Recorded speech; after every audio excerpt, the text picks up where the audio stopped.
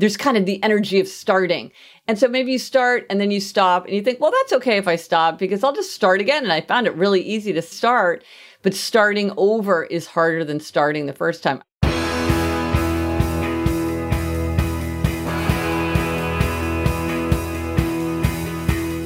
Welcome to The One You Feed.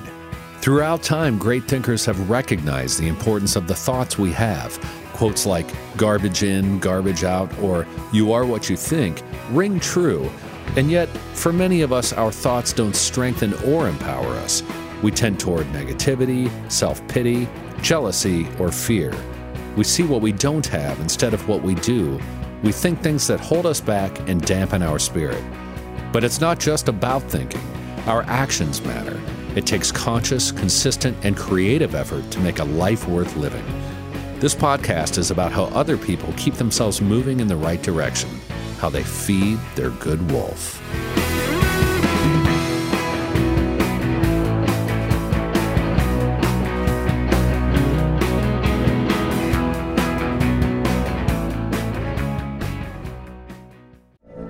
From BBC Radio 4, Britain's biggest paranormal podcast is going on a road trip.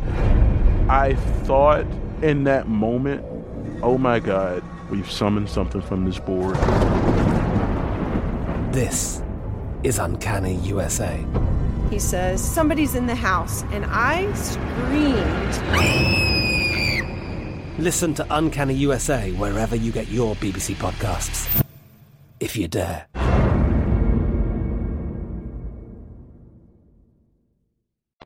Thanks for joining us. Our guest on this episode is Gretchen Rubin, an author, podcast host, and founder of the Happiness Project, helping create an ecosystem of imaginative products and tools to help people become happier, healthier, more productive, and more creative. Gretchen has been interviewed by Oprah, walked arm in arm with the Dalai Lama, and she's probably our only guest that has been an answer on Jeopardy! Today, Gretchen and Eric discuss her new book, Outer Order, Inner Calm. Declutter and organize to make room for happiness. Hi, Gretchen. Welcome to the show. Hello. I'm so happy to be talking to you today. Yeah, I am really happy to have you back on. We're going to be discussing a variety of things related to happiness, to the new year. Primarily, we're going to focus on one of your more recent books, which is called Outer Order, Inner Calm, Declutter and Organize to Make More Room for Happiness. But I don't think that will constrain the whole conversation. But before we get started, we have a traditional way of starting, which is that we talk about the parable. So in the parable, there's a grandparent who's talking with their grandchild, and they say, in life, there are two wolves inside of us that are always at battle. One is a good wolf, which represents things like kindness and bravery and love. And the other is a bad wolf, which represents things like greed and hatred and fear. And the grandchild stops and thinks about it for a second and looks up at their grandparent and says, well, which one wins? And the grandparent says, the one you feed. So I'd like to start off by asking you what that parable means to you and your life right now. Well, I love that you start with this parable because I'm a huge fan of paradoxes and koans and teaching stories. So I love a teaching story like this one.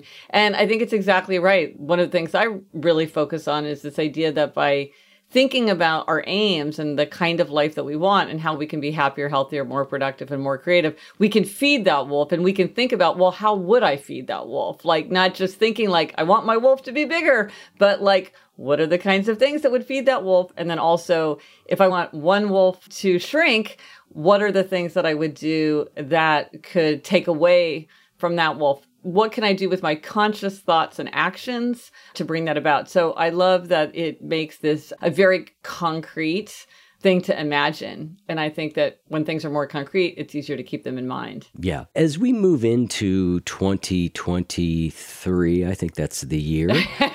We've lost track. Some people do New Year's resolutions. Other people pick a word for the year to orient them. Do you participate in any sort of New Year's rethinking about things? And if so, have you done that yet, or that's yet to come this year? Yes, I'm a big fan of using January 1st as sort of a catalyst for reflection. I mean, many people say, well, it's an arbitrary date. We could do this at any time.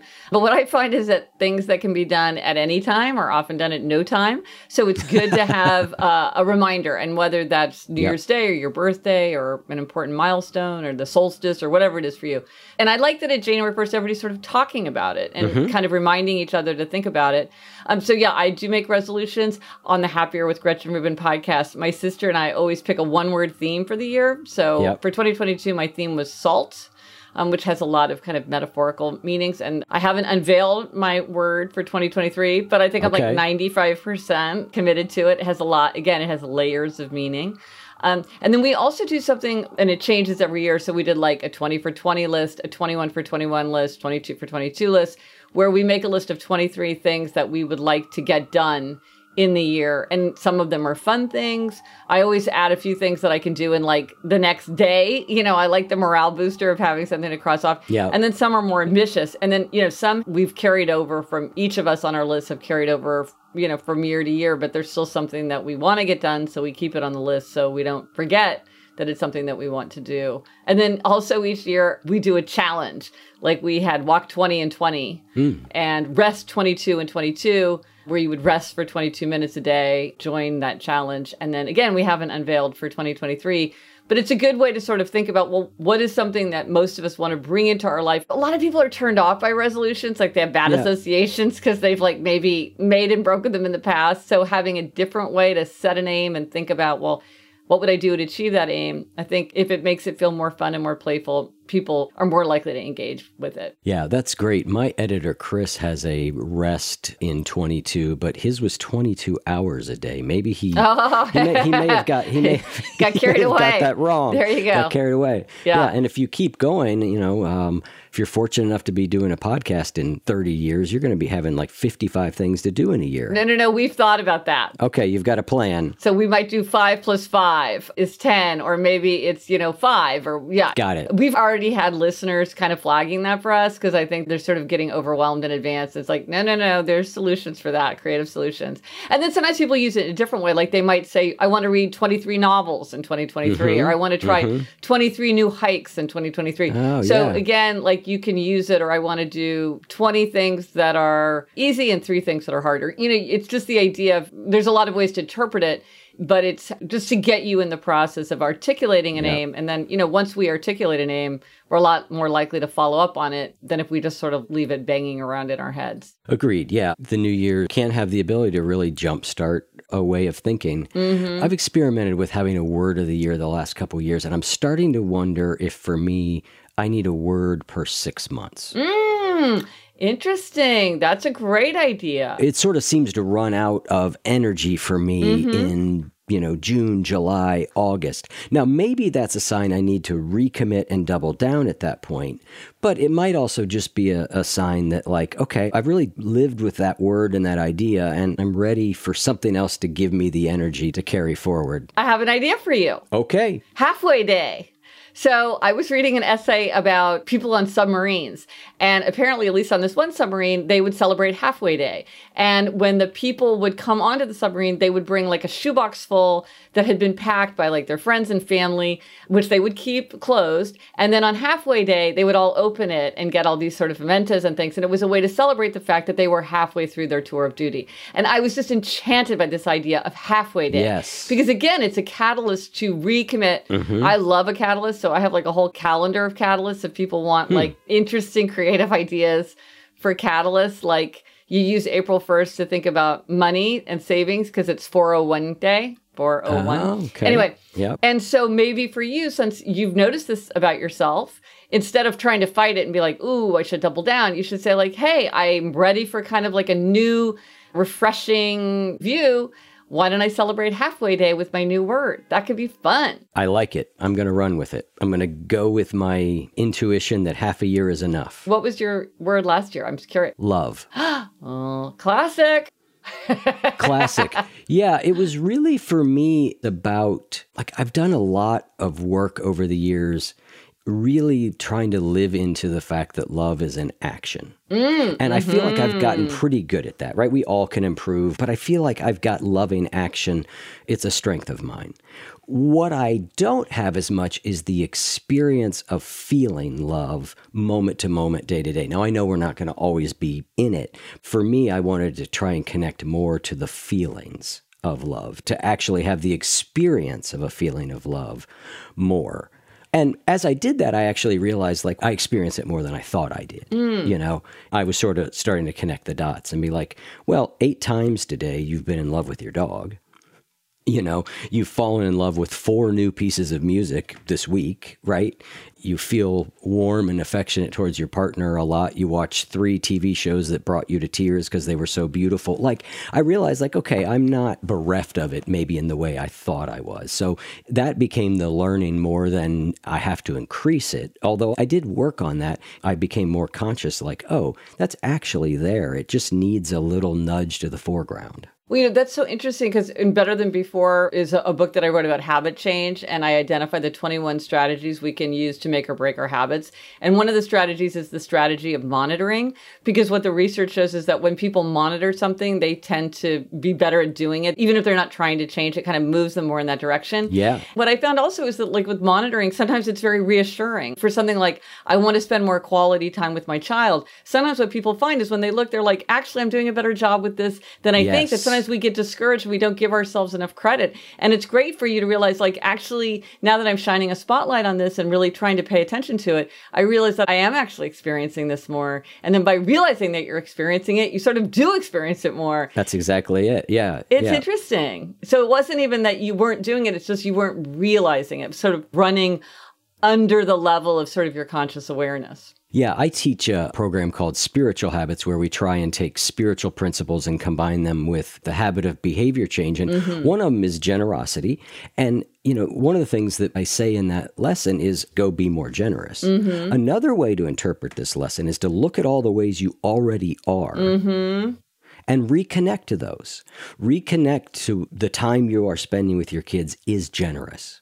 That it's loving. Because again, for whatever reason, I always find as humans, it's so odd that we can be sort of doing and experiencing something and yet completely sort of unaware that we're doing and experiencing it. You know, sometimes like it is, I call it sort of connecting the dots back. Like just connect the dots back to what you're doing or the ways that you already are living according to your values. Well, it's funny. I made these like sticky pads to sell, and like some of them is a to-do list, but another sticky pad is a to-da list. Because I realize that for a lot of people, they're constantly like, I'm not doing this, I'm not doing that, I'm procrastinating. Like, you know, the list gets longer and longer. And you're like, but you're not giving yourself credit for all. It's sort of like what we were saying about monitoring. We don't realize about what we've done. And so for a lot of people making a to-da list, they've got to do and they've got to do, which is everything they've already done. And for many people, that's very energizing and encouraging because they can sort of get hard on themselves thinking about the things that are undone and not connecting the dots to think about the things that they have done. And strangely, sometimes you can do more when you realize how far you've already come. And so I think for some people, that's a really important, like you say, spiritual practice, which is, you know, what is my ta-da?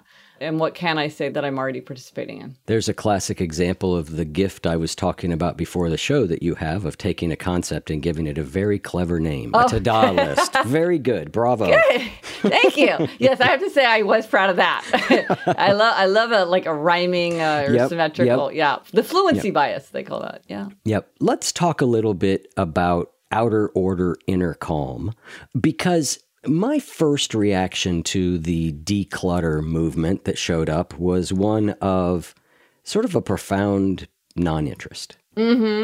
I don't remember what the best-selling book by Marie Kondo that just went crazy, right? And I just was like, well, I mean, maybe it's because I'm fairly tidy anyway. I don't know. But when I heard your title, Outer Order, Inner Calm, I went, oh, okay, that actually connects a dot for me, right? That actually connects a dot that says, yeah, because the minute I heard that, I went, oh, yeah, like I get that completely. When my outer environment is chaotic, I feel slightly chaotic.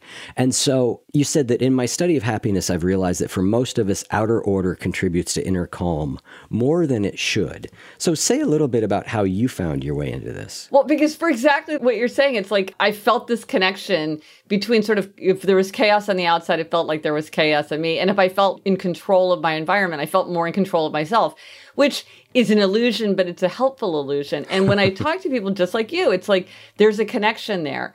And I remember a friend of mine said, you know, I finally cleaned out my fridge and now I know I can switch careers. And I thought, you know, I get it. And people would say, like, I feel like when I clean out my closet, I feel just kind of this sense of energy and focus and a sense of possibility. And I think kind of disproportionately, because we can all agree that like a crowded coat closet is not something that is like a significant relevance to whether you're happy, healthy, productive, creative. And yet, over and over, people reported that they did feel this connection.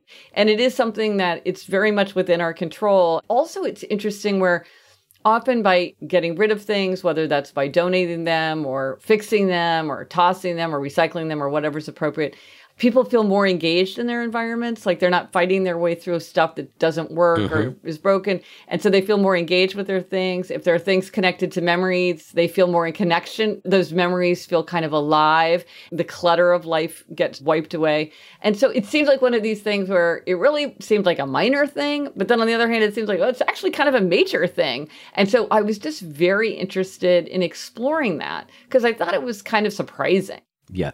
Well, in your work on habits, you and I both share a real interest in this, right? One of the things that becomes clear is that little things can often make a big difference, oh, yes. right? Our environment is stupidly important. Like the example I always give is the difference between my guitar sitting on a stand and sitting in a case. And every time I realize that when it's on the stand, I play it way more, I feel like, what is the matter with you that could possibly be it? Like, it takes 2 seconds to flip the case open, but it's undeniably true. Yeah. And I'll give you an example somebody just told me yesterday. So he was like, I wanted to ride my bike to work, but I kept taking the car. And I realized I parked my bike around the corner. So it was kind of slightly more out of sight and chained it up there. And then I thought, it's just I can't be bothered to walk the extra few steps. I'm going to put it right in front of my door. So I see it every time I walk out. And he's like, huge increase in the number of times he biked to work. And he's like, look, if my bike gets stolen, my bike gets stolen. But if I'm never riding my bike, it might as well be stolen because it's just, And same thing. I mean, you think the difference between opening a case and not opening a case, how could that possibly make a difference? Yep. And yet it does. There's this hilarious research showing that if you are at a salad bar, if people can use a spoon instead of tongs, they will take more food because tongs are just too much work and people won't take as much food because they just can't be bothered to use tongs. So you're exactly right. These very, very kind of laughably small changes can end up being quite significant. It's really hilarious. Yeah. So one of the other things I think you do a really nice job of in your work is sort of recognizing not everybody's the same. Your 4 tendencies is an example of this. So is outer order, inner calm sort of work for everybody, or are there a group of people that it just doesn't seem to matter? There seem to be people we know who have the crazy desk that were like, if that was my desk, I would jump off a bridge, but it seems to be what suits them. Right. Well, I think there's a couple different distinctions. One is that some people are truly clutter blind. And my co-host on Happier with Gretchen Rubin is my sister, Elizabeth. And my sister is clutter blind. So I'm very in touch with this. And these are people who just don't see it. Yeah. It doesn't back up on them because they just don't see it. My sister would never close a kitchen cabinet door for the rest of her life if she lived by herself. It doesn't weigh on her the way it weighs on me. She's just totally indifferent to it. And we know people like this. And I think for them, if they're sort of like, well, why would I bother to do it? I'm like, well, why would you bother to do it? If you're with other people and have to share an environment, then you have to figure out a way so everybody feels comfortable. But if it's just your space, there's no magic to it. If you feel like you don't feel any better doing it, don't spend the time. It's not important. So those are people who are clutter blind. But then there are people who are abundance lovers and simplicity lovers. And this is something I think that you see where one person, it says well, a cluttered desk means a cluttered mind. And they want bare counters and lots of room on the shelves and not much on the walls and kind of just, one little bud vase. And it's lots of simplicity. And I count myself in this camp much of the time. And then there are abundance lovers, and abundance lovers like profusion and choice and collections and buzz and a lot going on. And so they tend to like to be in environments where there is maybe there are piles or there's a bunch of stuff on a coffee table or a lot of stuff on the shelves. And to simplicity lovers, that can look like clutter. But to an abundance lover, what I consider to be kind of beautiful emptiness, they're like, this looks sterile and stripped to me. There's no life here. What's going on? And again, no one's right, no one's wrong. It's just a matter of preferences. And so if we have to share an environment, we need to figure it out. But it's not like I'm right, you're wrong, or you're right and I'm wrong. It's just okay, I like it this way, you like it that way. How do we proceed? Yeah, I'm so grateful that my partner, Ginny, now and I have an exact same feeling on clutter and That environment. is so great. Oh, it's so good. It's such a luxury. We both do it. And Yes. so I just notice every once in a while, I think about it, it's like, I don't think we've ever had a conversation about put your stuff away. Mm-hmm. You know, like from either side. I don't think there's ever been a single conversation. And that's kind of remarkable. Okay, and here's my second question, which is, do you like to leave for the airport at the same time? Roughly. Because if you match on both of those, you have saved yourself 40% of sweetheart arguments, I think. We're in the neighborhood on the airport. Okay. I would cut it a little closer than she would. Okay. But I'm not like, well, let's get there 20 minutes. And she's like, let's get there 3 hours. Okay. You know? Okay. I It's might manageable. Be like an hour. And she's like, we should have an hour 15. Okay. Right? Okay. I did discover a new area of difference between us, though, which is that she gets near half a tank of gas and she immediately wants to get gas. And I will drive the thing just to the very brink. It actually comes up more often than you would think because we have been driving from Columbus to Atlanta every month for the last 6 years because we've had parents in both places that have needed care. So we encounter this a lot. I'm like, it's fine. Let's just keep going. She's like, no, we got to stop. But luckily we kind of joke about it and it's not a big deal. You know, this would actually be kind of a funny list. Maybe I'll write a funny list like this where it's sort of like not the big issues of being a couple, like, how do you think about money and savings and parenthood and stuff like that? It's more like, how much time do you need to have at the airport? And yeah, I mean, these funny little things that it's like they can really, though, in a relationship end up taking up a lot of space. How do you feel about laundry? Like, does laundry need to be in a basket? Can laundry be on the floor? How long can laundry be on the floor before it goes in the basket? You know, this kind of thing. You're talking about dirty laundry? Yeah, socks. In the basket. Well, that's a clutter-related one. Okay, so this is fun. I bet there's like 10 questions that come up disproportionately. They cause more arguments than they should, given their importance to sort of the significant matters of a happy relationship and a happy life. Yeah. It's funny. And then the other piece, of course, is that if the significant matters are well tended, it's easier to laugh about the little ones. Whereas when the big things are a problem, everything becomes a problem. And Absolutely. I've been in those relationships where it's just like... It's an excellent point. The airport thing is not about the airport thing. It's about this fundamental issue in our relationship. Right. That, you're not listening to me or you're not... Exactly. Yep. Right. Yep. Let's talk a little bit about, there's a bunch of benefits of outer order that you list, and I'm going to go through a few of them. There's 9 of them. We're not going to have time to go through them all, but I'm going to pick a couple. And one of them is that outer order creates a feeling of sanctuary. You say, I experience true leisure because I don't feel pressured to jump up and deal with a mess. Yeah, what a lot of people say is that they would be sort of theoretically kind of in their downtime, and yet they would feel this pressure to like get up and put things away. And, you know, they don't feel comfortable in their own space, or they feel like they're either putting off things that they should be doing and that made them feel guilty, or they were doing those things and then they felt resentful because they weren't getting the leisure time. Yep. And so when things are put away, you have that feeling of like, oh, this is a place that I can go to. I can be in my home and I have that feeling of rest. I have that feeling of kind of security. I have this feeling like this is a place where I can go to like recharge and refresh myself. And I don't feel like I'm just changing, you know, one set of obligations to another set of obligations with no place to sort of relax and recharge. Being consistent with your habits is the engine that drives your transformation and growth. Think about it.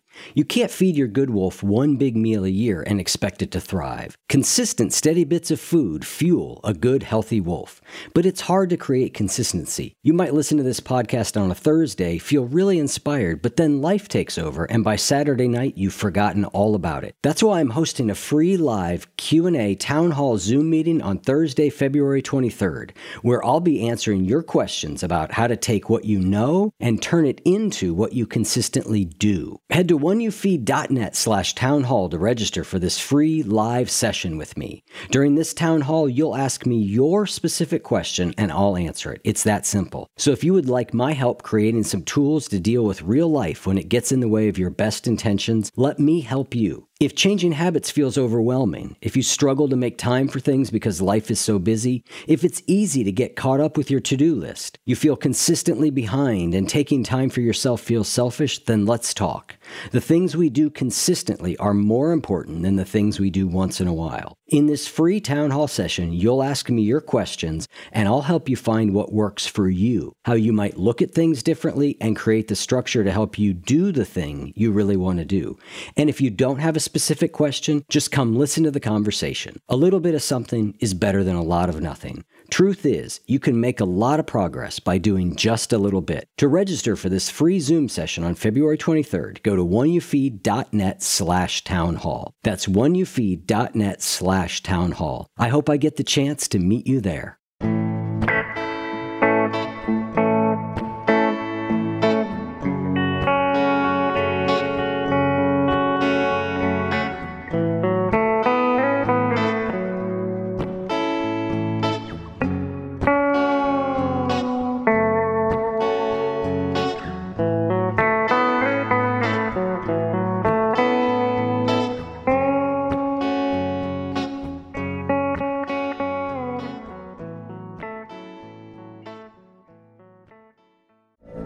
From BBC Radio 4, Britain's biggest paranormal podcast is going on a road trip. I thought in that moment, oh my God, we've summoned something from this board. This is Uncanny USA. He says, somebody's in the house, and I screamed. Listen to Uncanny USA wherever you get your BBC podcasts, if you dare.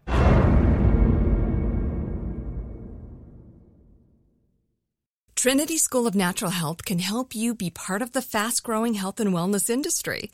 With an education that empowers communities, Trinity grads can change lives by applying natural health principles and techniques in holistic practices or stores selling nourishing health products. Offering 19 online programs that fit your busy schedule, you'll get training to help turn your passion into a career. Enroll today at trinityschool.org. That's trinityschool.org. Hey everyone, this is Jenny. One of my absolute favorite things is when we hear from listeners of the show. And something we hear quite often is that one of the biggest obstacles to feeding the good wolf is remembering. Because life is busy and we get caught up in routines and we're all on autopilot so much of the time. So to help with that, we've started sending a couple of text messages after each episode is released to listeners who sign up for them. And it's something we're offering for free. A listener wrote us and said, "The messages caused me to pause, even if just for a moment, and help me to remember important bits of wisdom, bringing them to the forefront of my mind. Remembering is the hardest part, and the text messages are super helpful. So if you'd like to hear from us a few times a week via text, go to oneyoufeed.net/text and sign up for free." You also say that outer order fosters peace within relationships. We were just kind of hitting this, right? Yes, we were. Where, I spend less time nagging at or arguing with other people. But what do you do if you and your partner or your housemates or your children have very different feelings on outer order, inner calm? As we've been talking about, this is just a very common source of conflict. And I think that one thing that's important to remember is these are preferences. Because a lot of times people will say, well, I'm right, and I'm going to tell you all the reasons that I'm right. But the thing is, somebody else could be like, well, I'm right, and I'm going to tell you all the reasons I'm right. Because the fact is, there really is no right or wrong. It's a question of where do people feel comfortable? And if you're sharing a space, you have to think about okay, well, how do we manage that so people feel comfortable? And I have to say, as somebody who's pretty tidy myself, I do have sympathy for the people who are saying look, I don't care if the bed is made. If you want to make the bed, knock yourself out. But I don't see why I should spend my time and energy to make a bed when it just gets unmade the next night. Mm-hmm. And it's sort of right, if you don't care, there's no magic to it. And sometimes people want to be oh, but there is a magic to it. It's there's only a magic to it if you care. I deeply commit to making my bed. I make my bed in a hotel room on the day I check out. I have to have a bed made. But I recognize that that's my preference. And if somebody really doesn't want to do that, That's their preference. Right. There's no moral element to this. Right. And there's no like, oh, you're more creative, you're more productive. There's an amazing book by Mason Curry. I think it's called Creative Rituals. Anyway, he looks at the daily habits of like more than 100 very, very accomplished people, musicians, writers, artists, choreographers, sculptors, scientists. And what you see is that they're all over the place. Like one person stays up late, one person gets up early, and one person drinks vodka, and one person drinks coffee, and one works in a crowded studio, and one works in isolation. And so what you see is that they're just very good at getting what they need in order to do the work that they want to do. And so there is no moral ground. There's no magic to it. It feels like this is right because this is what feels right to me. But of course, somebody else feels the other way.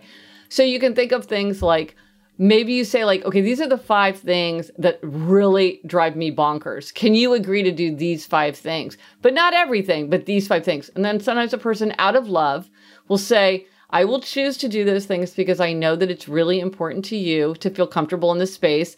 But I'm not going to do the 5 through 15 things because that's on you. But I will put my dishes in the dishwasher. I'll put my clothes in the basket, whatever it might be. Another thing is to kind of have your own spaces. Like, maybe if you have a big enough place, it's like, well, you've got an office, and if I see something of yours, I'm just going to throw it in your office and close the door. And then if you want it to be messy, it's like, that's your mess, that's your space.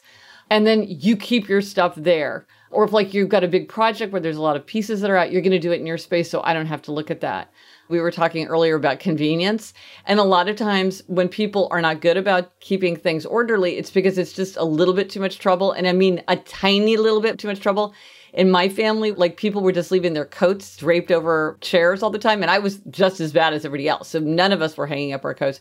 So then I thought, well, what if we had hooks instead of hangers? And I also got rid of a lot of our coats that we weren't wearing them because it was so crowded in our coat closet. You really had to like exert your force to jam them in. So I cleaned them out so it was easier to hang things up. And I put in tons of hooks. And now people will hang up their coats because you just put it on a hook. So it's just that little bit of thing. Or like maybe the junk mail, you need to put a little recycling thing right near where you bring in your mail. So you can just like put it there, and anything you need, you like put in the drawer so that it's out of sight and in safe keeping. And then you've gotten that done right away because it's just that much more convenient. Or, you know, people who have baskets that they put at the top of the stairs or the bottom of the stairs, if you're living in a house with stairs, where it's like anything that needs to go upstairs, you put it in the basket. And then when you go up, you take it up. So there's little things that you can do if you feel like, well, the people in my house are maybe not opposed to this. They're just not very cooperative about this. Also, I do find if you go through and you really look at clutter from yourself, you're like, I want everybody else to be better about it. And they're not, because that's usually the complaint you hear is that like people are not orderly enough for me. If you really go through and really clear clutter, get rid of everything you don't use, that doesn't work, that you're like, I don't even know what this thing is. I don't know why this is in our house. Get rid of it. I find that a lot of times people do a better job because the more space there is to put things away and where it's so more clear where things belong.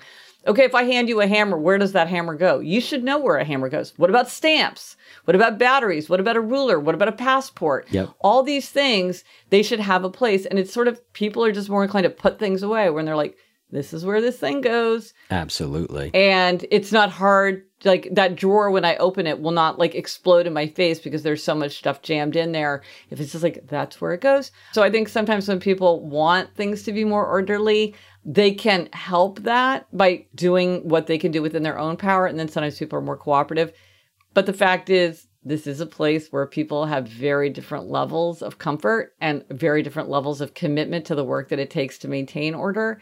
And it can be frustrating when there's disagreement. So it's something to work through explicitly. Yeah. And I want to talk about some of those ways of creating more order because I think all those that you listed are so helpful. Like I am a hook guy. Give me a hook. Give me a hook. It's up. Give me a hanger. It's going to be 50-50. Right. Right? Like, particularly, as you say, a hanger in a crowded closet. I mean, it's just amazing. It's like, it's a 3-second difference. But again, it's back huge. To our point, you know, it's that fundamental rule of behavior change, which is basically like, if you want to do more of something, make it as easy as possible to do it. Absolutely. And if you want to do less of something, make it as hard as possible. And little increments of that make a big difference. Yeah. In my 21 strategies of habit change, I talk about the twin strategies of convenience and inconvenience because you're you're exactly right. Like I've talked to people who sleep in their exercise clothes so they don't have to get up in the morning and change clothes, or like people who keep their television remote control like in a separate room so they have to like go get the remote control. But as we're talking, I'm just realizing something in my own life that I could do differently. When I was growing up, I grew up in the suburbs, so we had a big kitchen, and we would just leave the dishwasher door open a lot of the time. And that made it very easy to put your dishes in the dishwasher. But now I live in New York City, and we have a much smaller kitchen, so our dishwasher door is always closed because, our kitchen is small. And I'm like, I wonder if that's why I'm much worse about putting away dishes now, because you think, well, now Gretchen's a grown-up. Of course she puts her dishes in the dishwasher. But I actually did a much better job when I was younger. And now I'm realizing why. It's because the dishwasher door was open. I mean, how little effort is that? And yet, thinking back on it, I think that probably explains why my habit has changed. You have a term in Better Than Before that I think really speaks to this. I love it. It's called ignition cost. And it's that any behavior has a little bit of extra energy needed at the very beginning. And again, we're talking about very little bits of energy, right? Right.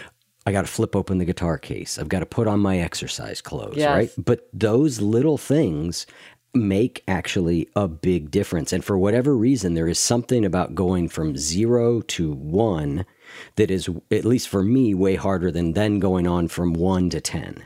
Well, and what's related to that surprised me, and I think it surprises a lot of people in kind of a bad way, which is like a lot of times when you start a new habit, there's the ignition cost, but there's also like, especially if you're starting kind of like a habit that you're really fired up about, there's kind of the energy of starting. And so maybe you start and then you stop and you think, well, that's okay if I stop because I'll just start again. And I found it really easy to start, but starting over is harder than starting the first time. I remember a friend who wanted to quit drinking, not because he thought he had a big problem. He's just like, I'm getting older. It's like interfering with my workout. He's like, it's not good for me anymore. And the first time he did it, was super easy to cut way back on his drinking. And then he was like, he went back to his old habits. He said, well, I'll just go back to it any time. But then when he did, it was much harder. And I think that's very, very often the case that starting over is harder than starting. Oh, yeah. So I think once we pay that cost, we don't want to have to keep paying it. So once you start, you want to kind of try to keep going if you possibly can. Agreed. There's a lot of directions to go with that. I had your friend's experience times, I don't know, about 1,000 because at 24, I was a heroin addict and I burnt my life to the ground and I got sober and I stayed sober about 8 years. And then after 8 years, I'm not going to go into the whole long bit of it, but I ended up going out and drinking again. I never went back to heroin, but I started drinking. But that didn't work out either. And so I kind of had to come back into recovery. And the second time around, I just was like, how is this so much harder? It was brutally harder. And I know a lot of people that are in my experience, they got a significant amount of time and they went back out or went back to the habits and they never made it back. There is something about that is really true. I think the other thing that starts to happen is particularly when we have started and stopped something a bunch of times is that, and I see this in coaching clients a lot, is they get going with something, but the voice in their head is like, you're never going to stick with this. You haven't stuck with it before. Right. Why is this time going to be different? Right. And the first little slip, which everybody has a little slip, right? We're not perfect. The first little imperfection and their brain goes, see, I told you so. So it really is that start again cost can really be there. I think there's ways to mitigate it a little bit in really watching what we say to ourselves around it. But yeah, that's a real thing. Yeah. Well, and in the 21 strategies, one is the strategy of safeguards, which is like, you want to plan to fail. Yes. You want to think, well, you know what, if I go to this place, it's going to be too hard. And if I stand by the dessert tray, I'm going to, you want to think about what are the safeguards that you can put into place. What if I travel? What if I get sick? What if I'm with my difficult relatives? You want to put in all those safeguards. But then actually the strategy that I found the most entertaining to study is the strategy of loophole spotting, which is looking for the loopholes that we use to let ourselves off the hook. Because there's so many just imaginative, creative examples of this. And there's 10 kinds of loopholes. So there's false choice loophole, which is like, well, I've been so busy doing that, I couldn't possibly do that. Like, I'm so busy writing, there's no way I could go in for a doctor's checkup. It's like, really? Like, I think you could probably do both those things. Or fake self-actualization loophole, when it's like, you only live once. Like, I have to embrace life to the fullest. It's like, you can embrace life to the fullest and not have this, this stale brownie in the break room or whatever. But I think all of us have these loopholes running. Yeah. And most of us have a few that are like our go-to favorites. The lack of control loophole. I'm traveling. There's no way I could be expected to do X, Y, Z. And I think just by knowing them, you sometimes can be aware of how you're sort of looking for an opportunity to invoke a loophole to say, okay, well, of course I would not be able to stick to my habit. And so I think when we're more aware of these loopholes, we can resist them because we're more consciously aware of them. But at the same time, to your point, one of the things that I found very interesting when I was in the study of habits is like, I think a lot of times when people do slip up, as you say, they think, well, if I'm really hard on myself, if I really talk down to myself, that's going to kind of energize me to do even better. But what the research shows is that actually people who are more compassionate with themselves, who say things like, well, you know what, I learned that lesson the hard way, or like, well, that wasn't my best day, or well, are more likely to re-engage. And so you really do want to go easy on ourselves. Like, we want to try really hard because the more we stick to something, the easier it's going to get. On the other hand, so it sort of seems like a tension. You want to say like, I really don't want to slip up, but if I do slip up, I want to have that compassion for myself, and so that I don't feel too discouraged, so that I don't feel like trying again. Yeah, there's so much great stuff in that book of yours about habits, because this is really actually pretty nuanced stuff. It sounds easy to be like, well, always take small steps, which the answer is yes. A lot of the time, small steps are absolutely the right answer, but certainly not all the time. 100%. Or pick a specific time every day and do it that time every day. Well, sometimes, depending on your life, but other times, no. And so, knowing your life and the structure of your life and the type of person you are and what works for you is why sort of really thinking about these ideas for yourself is so important. I could not agree with you more. And I really think if people say like, well, what is the biggest mistake people make with habit formation? I think you just put your finger right on it, which is thinking that there's a magic tool that will work for everyone. There is no magic one-size-fits-all solution. We each have to say like, well, what works for me? Like, when am I at my most energetic and creative and productive? Because for one person, they might work on their novel first thing in the morning, or for another person, they might work at it at 10 o'clock at night. There's no one right way. People often say to me like, well, what's the best way to change a habit? And I'm like, well, what's the best way to cook an egg? And people are like, well, I don't know. It depends how you like your eggs. I'm like, right. What's the best way to create a habit? It depends on you. Yes. You pointed out, like, pick the same time of day. Earlier, you mentioned my 4 tendencies framework. So that's the thing that explains a lot of differences that you see in how people effectively change their habits or like kind of do things generally in life. And one of the things you see is some people really thrive on having something on the calendar. And some people absolutely turn away from that. It's counterproductive. They don't like feeling trapped and chained by a calendar. Yep. That's how it makes them feel. They will resist that. And the idea like, oh, pay for a class, then you'll go. It's like, that is not good advice for those people. So you need to know yourself, like, oh yeah, if I pay for that class, I'm definitely going to go. Or like, if I pay for that class, I'm going to be less likely to work out. Yep. And it's completely legitimate to feel like that way. A lot of people feel that way. So if you feel that way, it's not like, well, there's something wrong with you or you should try harder. Or like, oh, maybe I'll give you a gift of this class and now you'll have to go. It's like, well, I just wasted that money. You want to say, well, what kind of person am I? What works for me? Yep. If people are curious to know about the 4 tendencies, if they want to know what tendency they are, if they're an upholder, a questioner, an obliger, or a rebel, just go to quiz.gretchenrubin.com and you'll get a little report that will tell you what you are and what to do with that information. It's a lot of fun. Yeah, that framework is really a very interesting one, as well as the abstainer versus moderator framework, which is a really interesting thing. It's interesting for me because in certain areas, I have had to be an absolute abstainer, like drugs and alcohol, like just had to. Yeah, and other areas of my life, I really am, I think I've grown into being a moderator and really being able to find my way through that. And so I really think it just, for me, it wasn't as clear. I don't remember whether you and I talked about this last time. It's a question that I would love to ask is, do you see people potentially transform through the course of their life from one to the other? Because when I was younger, I had a whole lot more of an extreme streak, right? It was yes or no, black or white, 0 or 100. And as I've gotten older, it's not just age. I actually think a lot of it, in my case, is growth. I've become a lot more nuanced in many, many things. The risk of trying to apply that to drugs and alcohol is too high for me. There's just no possible reason that that's a good idea. Right. But I've been able to find it in other areas to some degree. Mm-hmm. For people, so they know what we're talking about with the abstainer moderator. Yeah. So abstainer moderator, this is the strategy of abstaining that works for some people in some context, but not for everyone. So the strategy of abstainer works for people who find that they're kind of all or nothing, that they can have none or they can have a lot. But if they start, they want to go all the way. So like for me, it's sweet. So let's put aside kind of things like drugs, alcohol, cigarettes. I think where a lot of people find like, what is it? One is too many, and or what's the phrase? Yeah, one is too many, a thousand's never enough. Yeah, right. It's very hard to be a moderate meth user. Right, exactly. So let's put those aside, but let's talk about things like sweets, chips, wine. Well, I guess wine is alcohol. So let's talk about things like sweets and chips. Yeah. So for some people, they're abstainers, and it's like, so I can have no Oreos very easily, or I can have like a sleeve of Oreos, but I can't have one Oreo and easily stop. I can't have half a dish of ice cream. I can't have one brownie.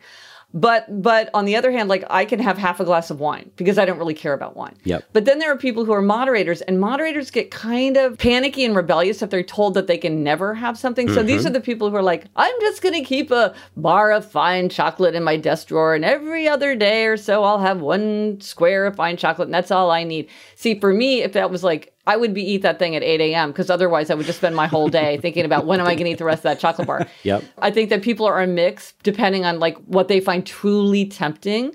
And I just found out that for me, it was much easier just to have none. And I think in culture, we accept that for certain things you have to abstain, like you were saying, drugs, alcohol, cigarettes.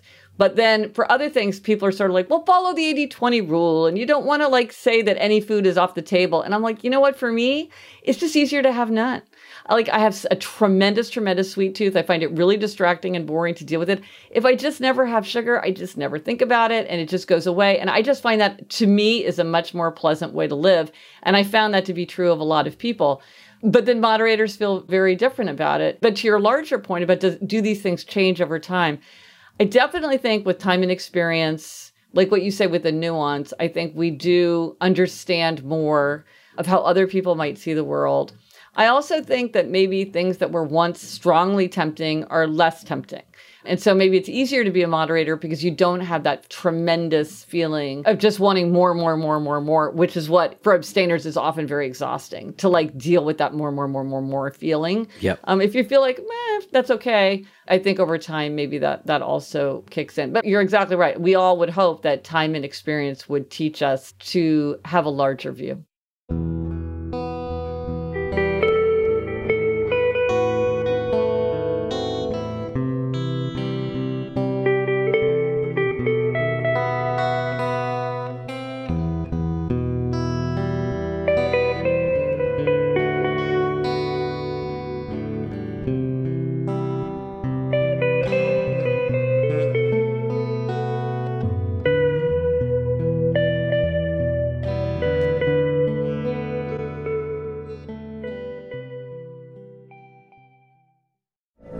From BBC Radio 4, Britain's biggest paranormal podcast is going on a road trip. I thought in that moment, oh my God, we've summoned something from this board. This is Uncanny USA. He says, somebody's in the house, and I screamed. Listen to Uncanny USA wherever you get your BBC podcasts, if you dare.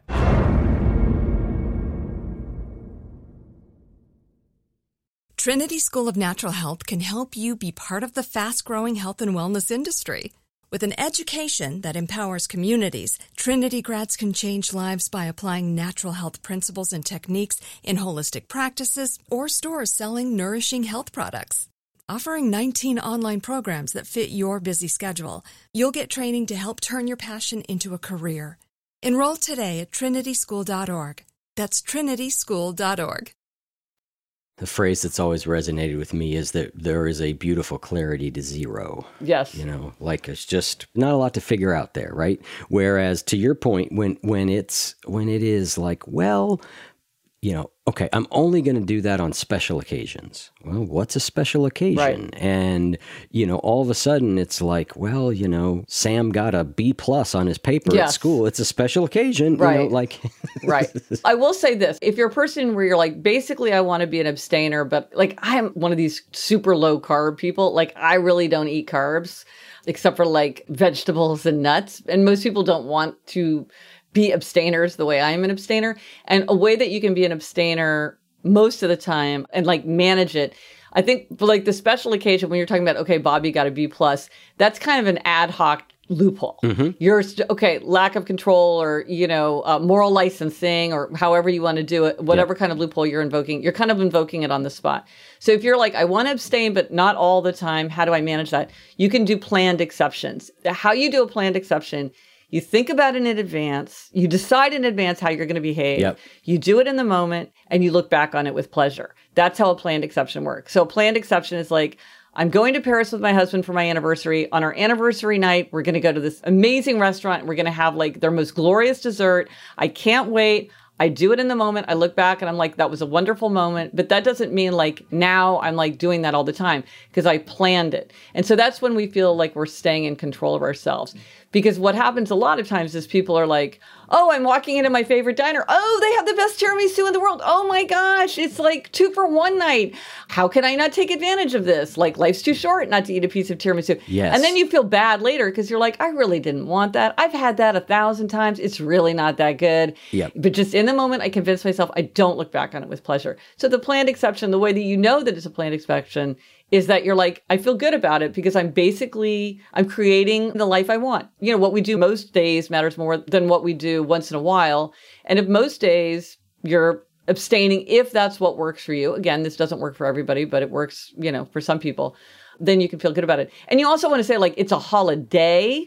This isn't like the holiday season is my planned exception, which is like 6 weeks. It's like, Thanksgiving dinner. And like, what does that look like? It's like, I'm going to basically do it, but I'm going to have, 1 piece of pie or whatever. To me, it's not Thanksgiving if I don't eat pumpkin pie. So I'm going to have a piece of pumpkin pie and I can't wait. And I'll do it and I'll look back on it with pleasure. It doesn't extend for more than a month. Yeah, there's that idea of just clarity. Yes. On what it is. With coaching clients in the past, I've said like, okay, you're getting ready to go on vacation. So let's talk about vacation. Yes. Don't just roll into vacation with the assumption that you're going to keep the habits that you have at home. Yeah. Because it's very possible you're simply not going to. Yeah. It will be much better for your long-term adherence to these habits for you to decide ahead of time either A, I'm going to, B, I'm not going to, or C, I'm going to make some amendments. Yeah. And decide that ahead of time, than to roll yourself into a situation that's beyond your capacity to handle and decide in that moment that you're going to go against what you said you were going to do. Right. The proactive approach is way better. And so I think it is thinking ahead and clarity. And I think that phrase planned exception is a good word for it, or a good phrase. Yeah. No, it's the strategy of safeguards. It's like thinking like, in the cold moment of today, how am I going to behave in like the excitement of like whatever I have coming up? Absolutely. It makes a huge difference. Yeah, I heard somebody say something recently that really resonated with me, and it was, don't plan to do something from your highest moment of energy for when you're going to be in a lower moment of energy. Yeah, that's great advice. It's sort of the don't go to the grocery store when you're hungry thing, right? So don't take your like, you've got 10 minutes a day where you're like peak energy and be like, all right, I'm going to apply that to every moment of my life, or don't plan that at 3 p.m. you're going to do something that's really taxing when at 3 p.m. you always feel tired. It's sort of really thinking about almost a future self, like what is my self going to be like in that moment? I need to take that into account instead of assuming that how I feel as I'm planning is the me that's going to keep showing up. Mm-hmm.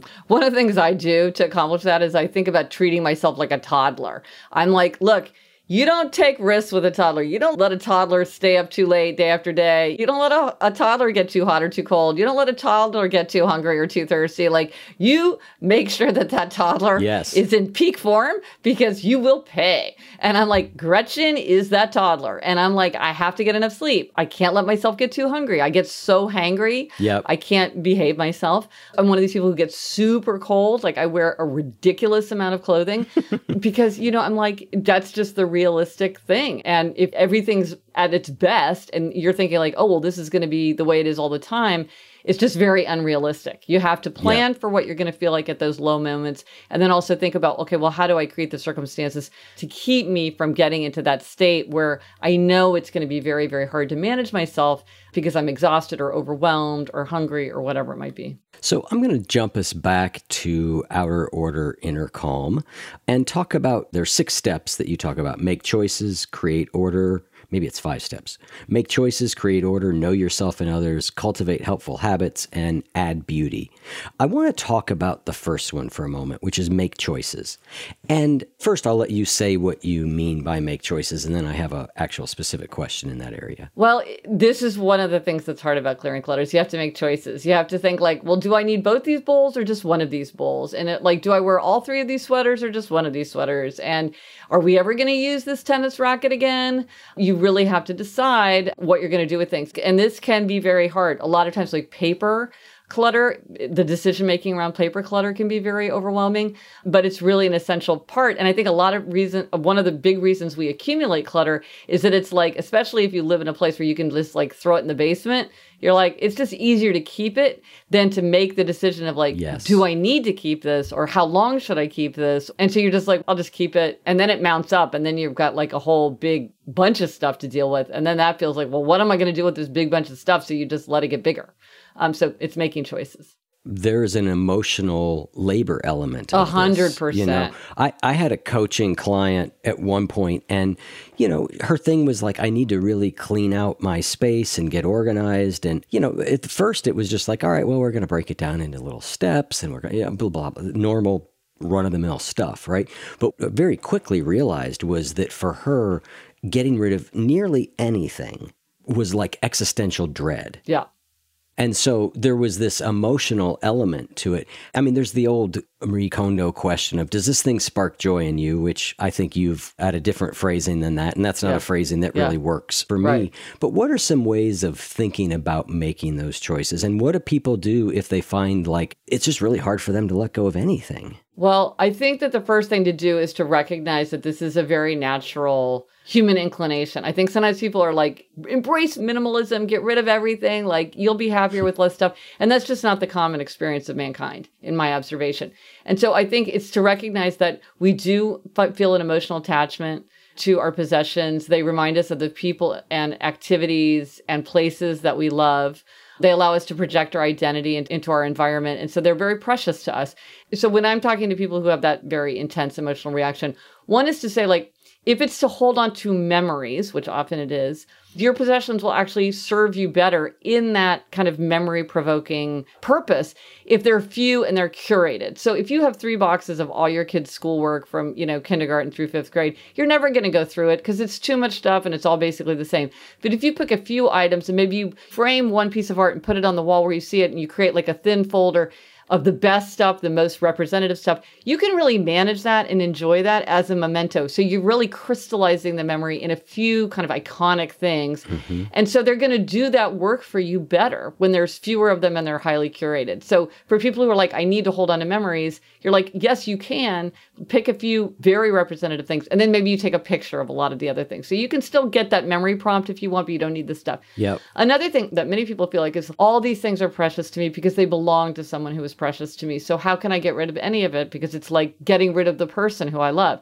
You don't need any of that stuff to remember that person, but you would like to have something to remember that person. Okay, so what are you going to choose? And I went through this when my grandfather died. I was like, okay, I could pick his armchair that he loved to sit in. I could pick the grandfather clock that he loved. I could pick his desk that I loved to sit at that he used every day, or I could pick his pocket watch.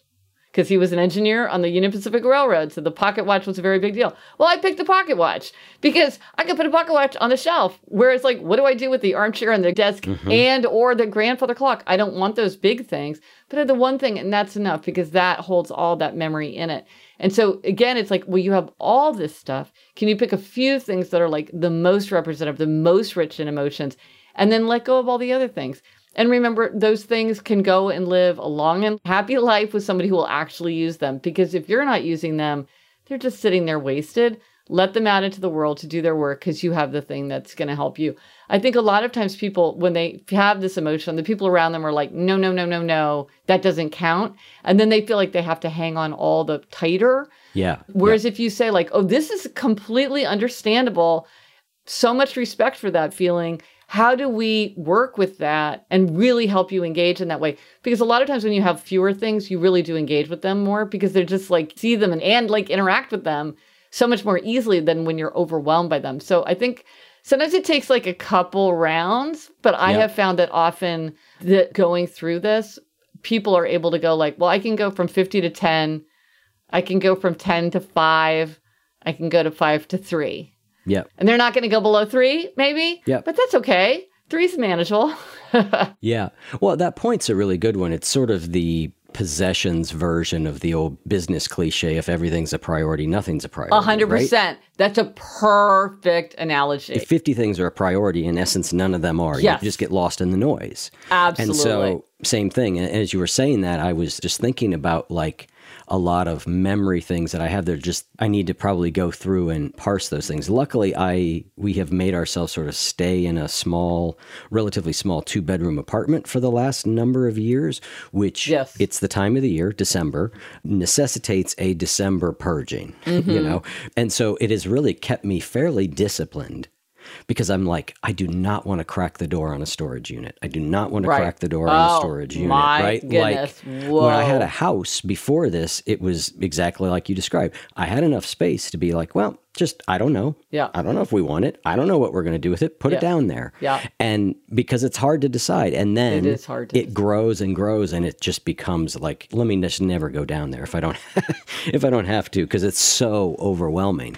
But this 2-bedroom has enforced a certain discipline that has actually been really good. Well, it's interesting because I had not thought of this. It's kind of a version of what you're talking about. A couple people have told me how they will use an artificial space constraint as a way to manage this because it's sort of like, even if you have like 2 giant boxes, okay, like let's say like my children have what they call their memorandum boxes, which I don't know why they call them that, but it's like, you can fill your memorandum box, but everything has to fit in there. So if you want to put more in, something has to come out. So it's like constantly having to use the priority. Same thing. If you've got this apartment, it's like, if it doesn't fit in the apartment, something's got to go. You either can't bring it in or something's got to like make room for it.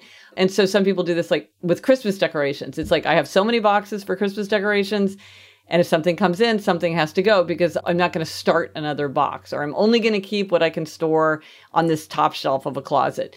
And if it doesn't fit, something's got to go. So sometimes there are ways you can do it through space constraints as well. There was another idea. The third step is to sort of know yourself and others. So we're talking about a little of this, right? Knowing what is important to you. But there was an idea that, you know, are you clinging to an outdated identity? So we don't want to relinquish an identity, so we cling to those possessions. Say a little bit more about that. Well, I've got a ukulele. You know, like I was like, I'm going to learn to play the ukulele, and everybody says how fun it is and how easy it is, and they're so cheerful. And it's like, yeah, I'm not going to learn how to play the ukulele. I started, it's like, it might be easier than learning to play the guitar, but it's not like that easy. And do I still have that ukulele? Yes, I do. Because it's this fantasy self that I had that like of myself, like, picking up an instrument. No, I'm not going to. That is the fantasy self. Or I almost bought a set of like linen cocktail napkins on sale because I was like, oh, they're so fun and they're so beautiful. But then I'm like, who am I kidding? You know, I narrowly escaped buying this because I'm totally not the kind of person who would use linen. I don't even know how to use linen cocktail napkins practically. So sometimes it's the fantasy self. So it can be hard to let go of those things because it's letting go of the fantasy. The fantasy of myself is playing the ukulele. Or it can also be the fantasy of someone you once were. Like the friend of mine who had like so many tennis rackets. and they took up so much space, and she never really used them. But because she had played tennis in college, it was a really important past identity for her. And so she had to acknowledge that her identity had moved forward, and she was no longer the kind of person who needed so many tennis rackets. And so sometimes it's the fantasy self in the future, or maybe we're sort of mourning the loss of a self that we were in the past. And this can be very painful. And so sometimes I think we hang on to those objects because we still want to hang on to the idea that maybe one day we'll be the kind of person who will learn to play the ukulele. And it's like, that doesn't seem likely. And if it did happen, I could get another ukulele, but it doesn't seem very likely. It's funny that you brought up those two examples because just yesterday I was opening up the trunk of my car and I saw 2 tennis rackets. Mm-hmm. And it's probably been 3 years now, I would guess. My partner, Ginny, and I decided, largely at my prompting, that learning to play tennis together would be a good idea. Mm-hmm. I have joked on this show before, and she knows that I joke about it, that the fact that our first tennis lesson ended with her in tears was an indication that this was not a hobby that was going to stick. Mm-hmm. But those tennis rackets are still there. Right. And it's interesting because what I came to yesterday was I am not giving up on wanting to learn to play tennis.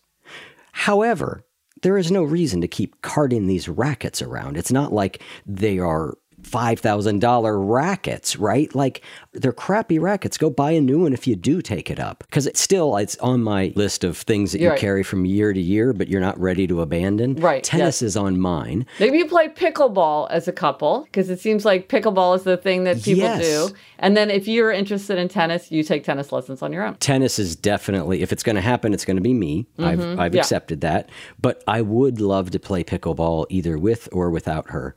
It's funny that you brought up tennis, because literally just yesterday I had this exact conversation. I looked at them, and as I was walking up the stairs, I was like, all right, I'm not ready to give up on this yet. I still think it's a good hobby for me. Right. And I don't need to keep these tennis rackets in my trunk forever because they're just taking up space and I'm not using them now. And that's a perfect example of kind of like the evolving self and how the possessions can kind of like prompt you to new realizations. Because like looking at them, you sort of went through the thing being like, you know what, this isn't going to be something that we're going to do together. It's something that I'm going to do on my own. And that's okay. But it would still be fun to do something together. Maybe we'll try pickleball. And the kind of the tennis rackets, sort of the catalyst of that realization. But if you just ignored them and drove them around for 3 years, you might not be prompted to like move forward and to realize like, oh, well, maybe 23 is the time when I'm going to take the tennis lessons, or you're sort of alerted to it.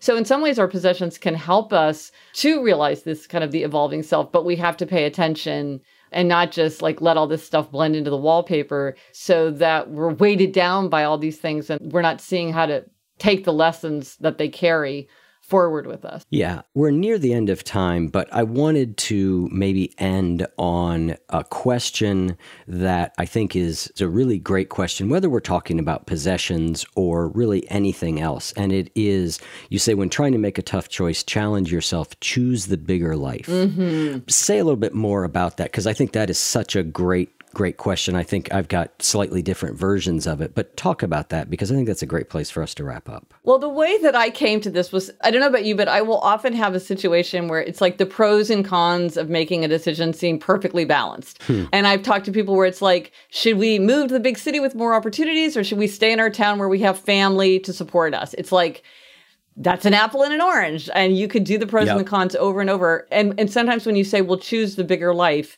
it's instantly clear which one is the bigger life in a way that is not clear when you're doing the pros and cons. And the fact is, people would have different decisions about what the bigger life is. So for instance, in my family, my daughters really, really wanted to get a dog. My husband was like, yeah, we can get a dog if everybody wants to. He wasn't like really weighing in. And I really did not want to get a dog. I didn't want the hassle, basically. So it was like the pros and the cons and the this and the that and all these arguments. And then I was like, well, choose the bigger life. And in a second, I knew that the bigger life for our family was to get a dog. Yes. And we got a dog and we love our dog and it's absolutely the bigger life and it's absolutely the right choice. But I can imagine that for somebody else, they could be like, well, choose the bigger life. For me, at least at this stage, is like, it's a lot of money that I don't have. I really am valuing my freedom. And if I have a dog, I'm going to have to like worry about like what's going to happen to the dog when I'm not at home. I feel like it's a lot of responsibility and I'm in a place where like, I feel like I'm barely hanging on. I don't want to take responsibility for something else. I mean, so for them, they might be like, choose the bigger life, because the bigger life for me is like not having this responsibility, which, a dog is a big responsibility. But the choose the bigger life kind of instantly, I think, sheds a completely different light on something that might feel like a decision that feels impossible. And different people answer it from their own perspectives. I cannot say for everyone, my choice is the bigger life. That's because right. People would bring their own values, situations, circumstances to that. Yeah, it's funny because Ginny and I have 2 dogs. One of them is probably about to pass. I said, my inclination is to just get another dog. I love dogs. But we started talking about but we've been talking about for a number of years now. Her mom just passed from Alzheimer's, and my mom, we're going to get relocated to where my sister is probably, because we've been we want to go spend 6 months here, 6 months there, 6 months there. I have the freedom to do it and, Right. have been wanting to do it, but things have stood in the way. And so for us, the bigger life in that particular question was, I don't think a dog's the right idea right now. We've got one, she travels well. Right. But the bigger life for us is 6 months in Lisbon, 6 months in Right. Santa Fe Right. today. Right. But in 3 years, that may be a radically different Right. formulation on the exact same question. Exactly. And I think that's a really helpful thing to remember. It's this is a particular season of life. Yep. And sometimes things are not suited to a particular season of life, but that doesn't mean that you've been making this decision for always. And, certain things come into the foreground and certain things go into the background as we go through. But you're look, I have to quarantine a dog. I mean, I got to air travel a dog. That's Yeah. a lot. And it's be a lot for the dog too. So Yeah. that's a perfect example of how even someone who loves dogs might think not right now. Yes, I do want another dog. There's no doubt about it. Okay, you but got a dog in your future. I've got a dog in my future. Yes, I do. Absolutely. What kind of dog do you have? I have a cockapoo named Barnaby. Oh, Barnaby. I assume it's a he since it's It is Barnaby. a he. Yes. It's a he. Sounds delightful. What kind of dogs do you have? We have a Boston Terrier Ooh. named Beans, and she's the one who is, I actually thought first week of December, it's time for her. Aww. And the minute I make that decision, she stages a mini rally. I'm like, oh, for crying out loud. And the other is a sort of a Fox Terrier / Chihuahua. Little girl named Lola, who is just such a sweet dog. So she's the kind of dog you can absolutely travel with. Because she's so small. Right. She's small and she's just Chill. so well behaved and so chill. And so, yeah, those are our dogs. Yeah. Yeah. All right. Well, Gretchen, thank you so much for coming on. It's always a pleasure to talk to you. And we'll have links in the show notes to where people can find your different things. Yeah, certainly your podcast. We've talked about it a couple times. It's a wonderful show. So listeners, I would highly encourage you to check that out. And thank you, Gretchen. Thank you. Always such a pleasure to talk to you. We're interested in all the same things. I feel like we could talk Totally. all day. We could. Thanks so much.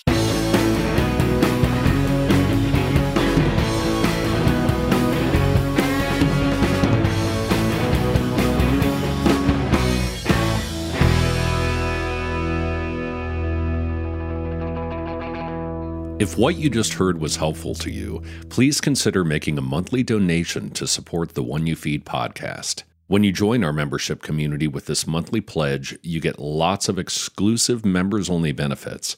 It's our way of saying thank you for your support. Now, we are so grateful for the members of our community. We wouldn't be able to do what we do without their support, and we don't take a single dollar for granted. To learn more, make a donation at any level, and become a member of the One You Feed community, go to oneyoufeed.net/join. The One You Feed podcast would like to sincerely thank our sponsors for supporting the show. I'm Katya Adler, host of The Global Story.